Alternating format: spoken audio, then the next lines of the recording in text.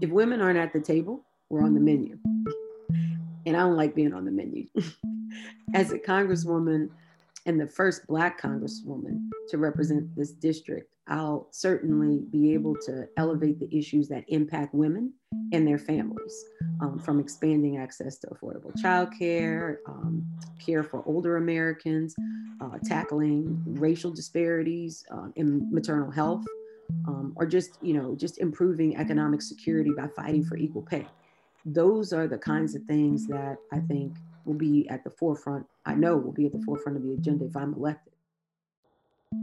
That's Karen Carter Peterson. She's one of 15 candidates running to follow Cedric Richmond in Louisiana's 2nd Congressional District. Peterson has represented New Orleans in the Louisiana legislature since 1999, and she's in her 3rd term as a state senator. Today, we're talking to Peterson about why she's running for Congress. We'll also be interviewing other candidates in this race before its primary on March 20th. I'm Julie O'Donoghue, and this is the Illuminator podcast.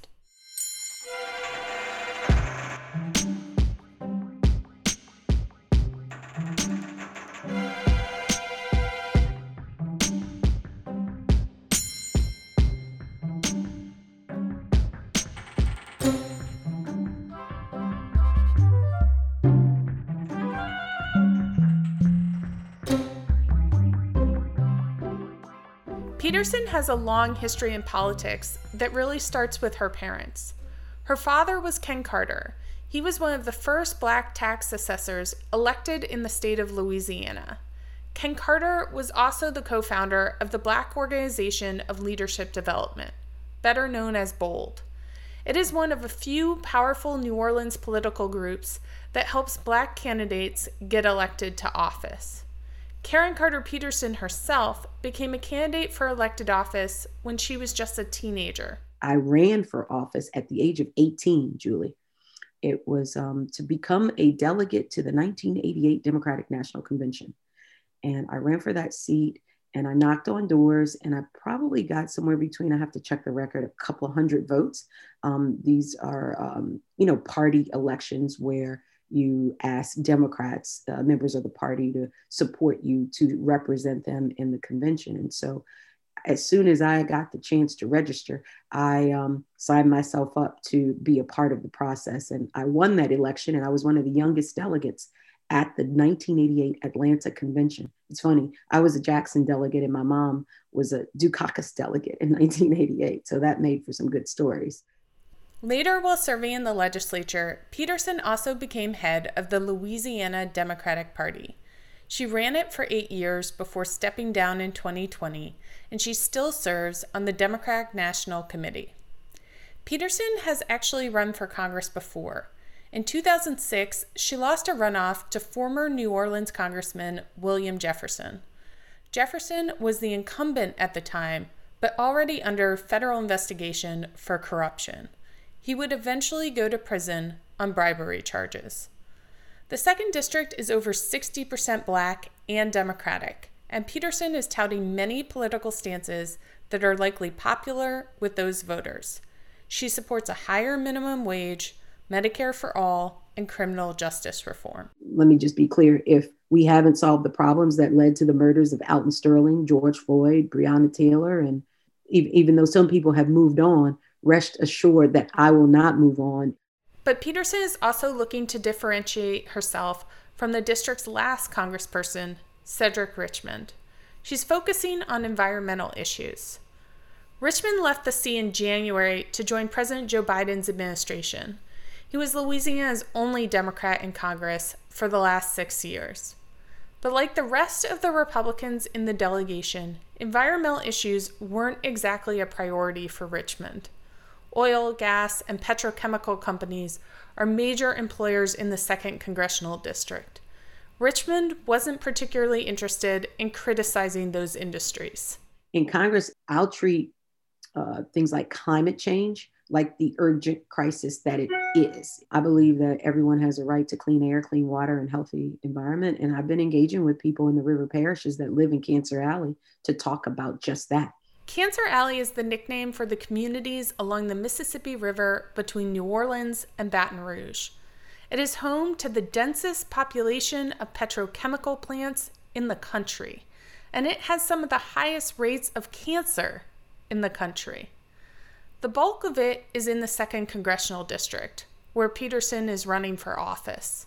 The fact is that some companies have different standards in Louisiana than they have in other states, and that are more stringent and that have cleaner and greener air and water. And we've got to be able to say, why company ABC are you not doing better by the community in Vacherie, the community in Sunshine, than you are in areas in Michigan and Ohio? If elected to Congress, Peterson says she'll make sure environmental protections already on the books are enforced in Cancer Alley. There are a lot of people who rely on the jobs of industry in those areas, right? They pay their mortgage, they pay their rent, they put their kids through school with those good jobs.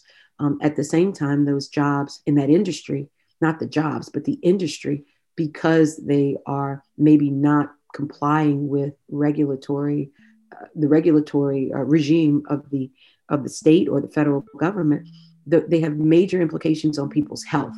And so I am going to be an unabashed fighter and on the front line on those issues of environmental justice, because people deserve that. Peterson is one of the most left-leaning state lawmakers in the legislature. She's a progressive amongst a lot of conservatives. And she also has a reputation for speaking her mind, regardless of who she offends. Peterson has been the most vocal supporter of abortion rights in the State House over the past few years. That was apparent in 2014 when the legislature passed a bill that would have shut down abortion clinics in Louisiana. Then Representative Katrina Jackson, also a Black woman, sponsored the anti-abortion legislation. And because Jackson is a Democrat and was the leader of the Black Caucus at the time, few other Democrats publicly criticized the bill. But Peterson didn't hold back. Here she is in 2014, addressing her fellow senators. The bottom line is a woman, not politicians, should make these informed decisions when it comes to her own pregnancy. That's just my opinion as a woman. And I have that right to tell you that, not as a senator, but just as a woman. And you have no idea how many women have contacted me and asked me if I would just come down here and convey to a majority male body that we would like to be in control of our own bodies. We deserve that. Late last year, that same law, approved overwhelmingly by Louisiana lawmakers, was thrown out by the U.S. Supreme Court for being unconstitutional. Still, 5 years later, in 2019, Peterson was back in front of the Senate objecting to another set of abortion restrictions. Lawmakers approved several measures to make it difficult and possibly illegal in future years to get an abortion in Louisiana. The laws do not allow for abortions, even in the case of rape or incest. They haven't gone into effect because they are still being challenged in the federal court system. Governor John Bel Edwards is a Democrat like Peterson, but he opposes abortion, and he signed off on some of these restrictions. That didn't stop Peterson, then the head of the state Democratic Party, from letting him and other anti-abortion officials have it on the Senate floor. Shame on America, shame on any state, shame on any governor that signs a bill that does not have exceptions for rape and incest. Your religious views are not to be imposed on every citizen of this state. That is not why we got elected. That is not why we are serving in this chamber. To tell a woman like me what to do with my body. My great-grandmother, maternal great-grandmother, was raped and left to die in a lot in New Orleans. I don't know if she was pregnant when they killed her after she was raped. But if she was, I'll be damned if you are going to tell her that she has to have a child by the rapist. In recent months, Peterson has also been blunt when it comes to criticizing fellow senators for their personal behavior during the COVID-19 pandemic.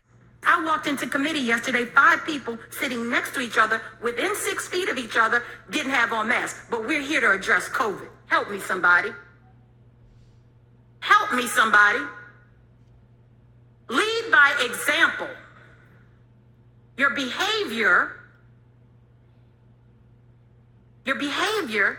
will speak volumes to the people that we serve. If elected to Congress, Peterson would likely be just as honest and blunt with her D.C. colleagues.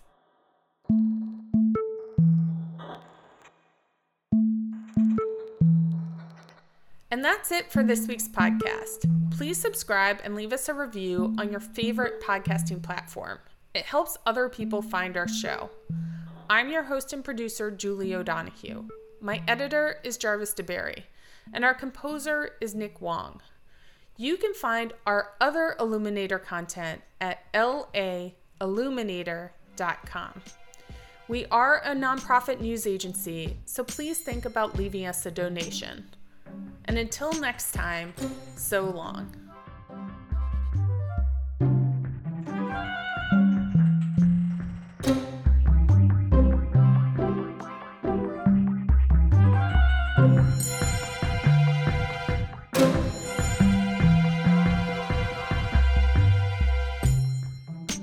Peterson does have a high-profile person helping out her campaign, Democratic Party rock star Stacey Abrams. Stacey and I are friends. I mean, like sister friends, like sister girlfriends. And it's a real personal relationship.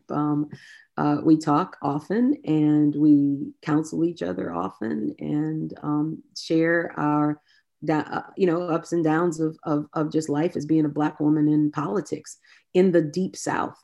And so we met, years ago when she was in the legislature and then became minority leader. I have been humbled to, have her endorsement. She is a true progressive who lives her values. She's a Christian woman. Her family is from Gulfport, Mississippi. I've been able to spend time with her mom and her sisters, who are in their own right doing amazing things. Her sister's a federal judge. Another sister is helping to run Fair Count. I mean, they're all very well educated and community activists and organizers. We came up very similarly in the work of, in our community. And so, when I told her that I wanted to do this, she was like, absolutely, you better do it.